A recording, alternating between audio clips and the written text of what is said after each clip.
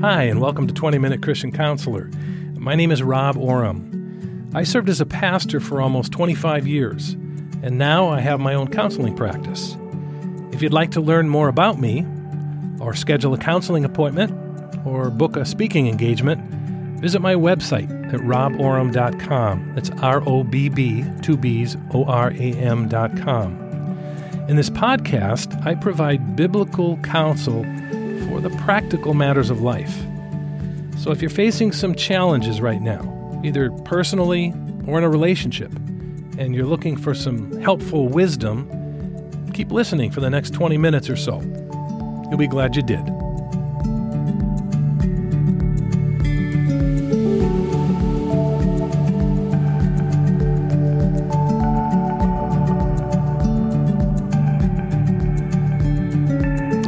Well, welcome back.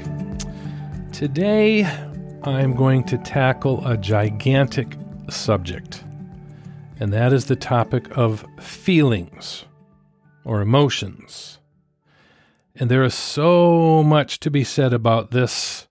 I'm going to try to focus on what I think are some really bottom line biblical essentials and perspectives. All right?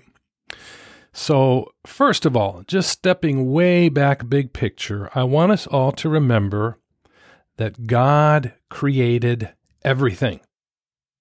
You can read about this in Genesis chapters 1 and 2.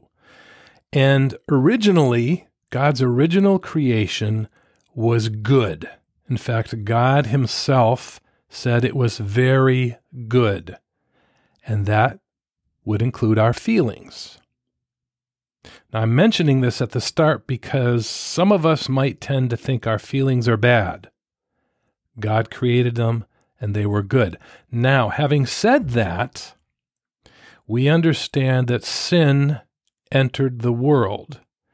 And when sin entered the world, it damaged everything, including our feelings or our hearts. So, now, because of sin, because we're all sin-damaged people, some of our feelings are bad or wrong or inappropriate or sinful. Let me give you a short list. This wouldn't be exhaustive. Lust, envy, jealousy, unforgiveness, bitterness, unresolved anger, inappropriate pride, greed, hatred of people. Those are some that I came up with that are sins that flow from a sin-damaged heart, feelings that flow from a sin-damaged person. So, this means that just because we feel something doesn't mean we should automatically go with it. Because we've been damaged by sin, our hearts have been damaged by sin, our emotions can sometimes be the result of sin, we can't automatically just trust or go with our feelings or our hearts. Listen to what the prophet Jeremiah wrote about this long time ago. This is Jeremiah chapter 17, verses 9 to 10. He wrote, remember, he was inspired by the Holy Spirit of God to write this. He wrote, "The heart is deceitful above all things and desperately wicked. Who can know it? I, the Lord, search the heart. I test the mind." So we've got to understand we can't fully understand our own hearts and feelings, much less completely trust what we feel all the time. And the rub is that we live in a culture today that completely encourages us to follow our feelings, no matter what they are. If you feel it, it's good, it's true, it's you. You shouldn't deny it. You need to go with it. That's who you are. That's the message we're getting from our culture today about our feelings. And we can be tempted to follow feelings that are bad, wrong, inappropriate, sinful. Now, having said that, again, I want to reiterate, although some feelings are sinful, not all feelings are bad. And how can I say that with such confidence? Because Jesus, the Son of God, had all kinds of feelings.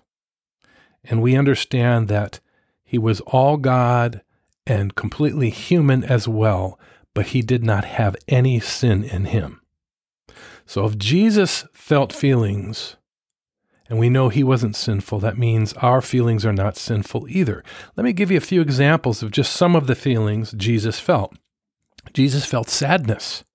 Read the story of Lazarus when Lazarus dies, the shortest verse in the Bible. Jesus wept. Jesus felt a lot of things the night before he was crucified and he was praying in the garden. You can read the account. It says he actually sweat drops of blood. And I see in that he felt fear, he felt anxiety, he felt trepidation. He felt a lot of things, even though he knew what was going to happen. In his humanity, he still wrestled with all of these feelings, and these feelings were not sinful.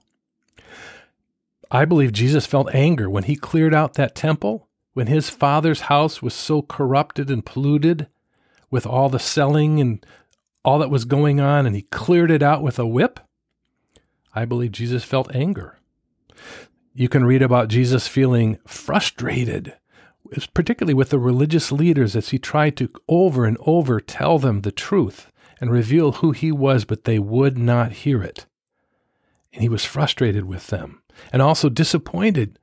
You can read about Jesus feeling disappointment with people when they lacked faith. Even his disciples, sometimes it seems he was disappointed. And there's a lot of other things he felt. Exhaustion, and then some positive things. He felt joy. He was excited. He felt encouraged. He had hope. Jesus, our Savior, felt all kinds of feelings, and that's why the writer of Hebrews could write this. This is so encouraging. Hebrews chapter 4 and verse 15 says, "For we do not have a high priest who is unable to empathize with our weaknesses, but we have one who has been tempted in every way, just as we are, yet he did not sin." In other words, Jesus understands our feelings. He felt them. And I've seen, as human beings, and especially as Christians, we can tend to condemn ourselves for feelings that we feel or we believe are wrong or bad or inappropriate. But a lot of times, those are feelings that Jesus himself experienced. And if God doesn't condemn us for having these feelings, we shouldn't condemn ourselves for experiencing them. And again, I just want to reiterate, I'm not talking about all feelings. Certain feelings, because of sin, are wrong and sinful and inappropriate. But I'm talking about all the other ones that Jesus felt as well. But here's the catch, okay? Here's where we're going to go against the cultural message of the day. I don't have to let my feelings determine who I am, i.e. my identity, or dictate how I live, i.e. my life choices. Let me say that again. I don't have to let my feelings determine who I am or dictate how I live. That is very countercultural, but it is absolutely biblical. So, here's the question. How can God help me manage my feelings and sort through my feelings in a biblical, obedient, Christ-like way? That's the question. And I've seen we can naturally go to two extremes. One extreme is we just go with whatever we feel. This is what the culture is telling us. Hey, if you feel it, go with it, man. The other end of the spectrum, this pendulum swings way to the other side with some of us, and we can actually try to just deny or pretend or ignore or hide our feelings, kind of thinking that they're all bad, they're all wrong, they're all inappropriate, they're all sinful. those are two extremes, and neither of these approaches is healthy, is helpful, or is biblical. The healthy, helpful, biblical approach to managing feelings is somewhere in between these two extremes. And here's the key to all of it. The key is that in addition to feelings, God has given us a will, an ability to make choices despite how we feel, and despite what the culture around us says. God has given us a will. Following Jesus, being a Christian, is about our wills and not our feelings. It's using our wills that we decide what we believe and what we think and what we choose to do. And listen, sometimes our feelings will follow our choices, our decisions, and sometimes they won't. Sometimes we have to go against our feelings. But we don't let our feelings control us.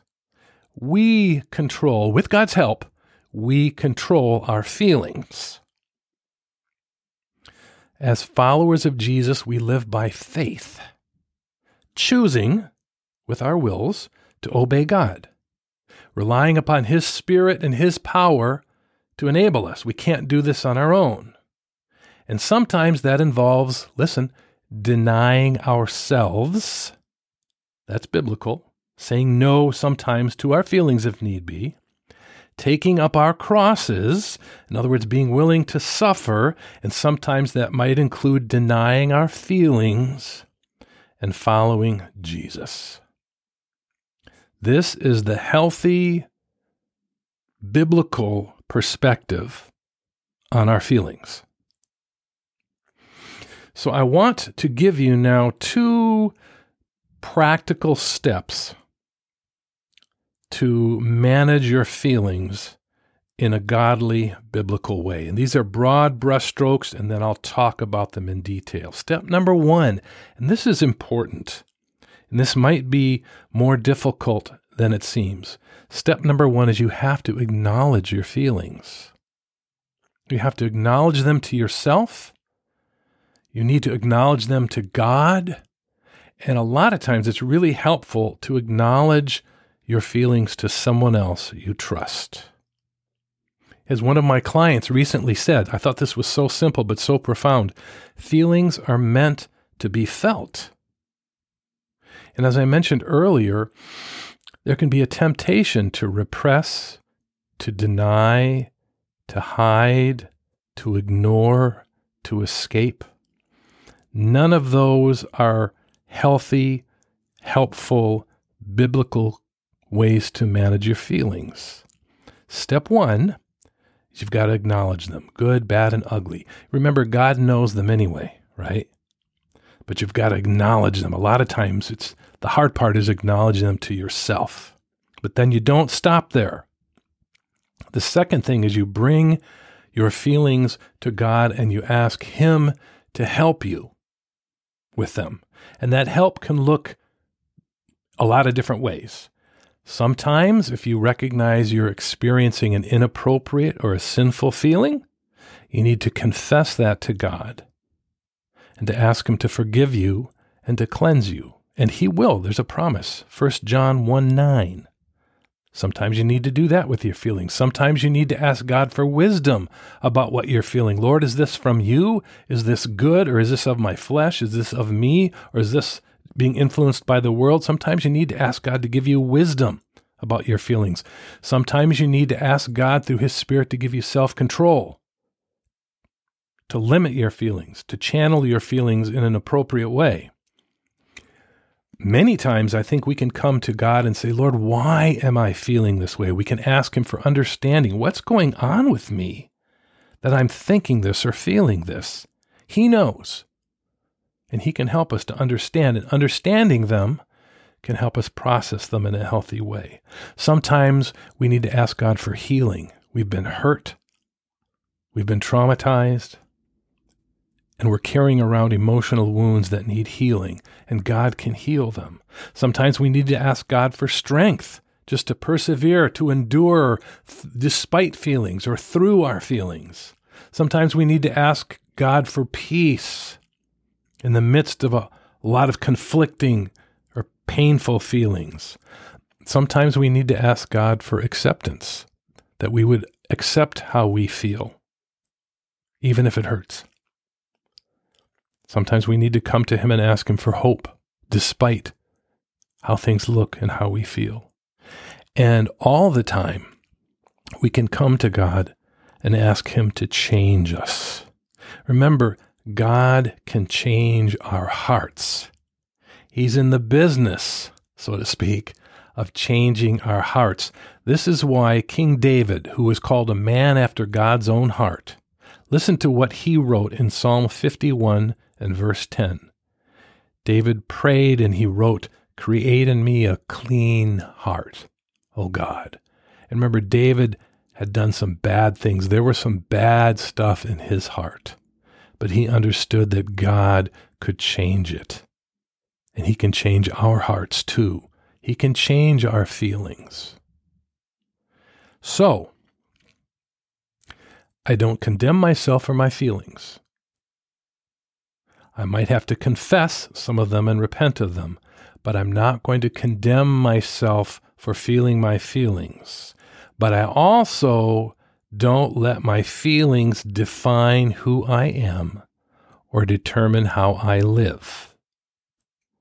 By the grace of God, through the power of the Holy Spirit who lives in us, and following the example of our Savior Jesus, I choose to obey. I choose to obey God despite how I feel. That's what it means to be a Christ follower. And oftentimes, as we use our wills to obey and follow Jesus, our hearts, i.e., our feelings, will change and become more aligned with His.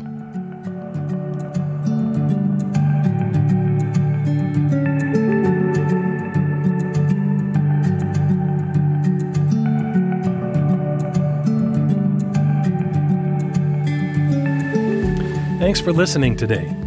If you found this to be helpful to you, I want to ask you to do 3 things that would really be helpful to me.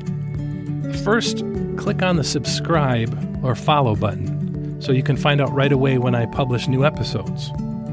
Second, take a moment and write a review. This will help other people find this podcast. And third, share this podcast on your social media so your friends can be helped as well. Finally, if you'd like to contact me to learn more about my counseling practice, schedule an appointment, or arrange for me to come speak at an event, reach out to me at my website at roboram.com. That's ROBB2BSORAM.com. Until next time, keep your eyes on Jesus.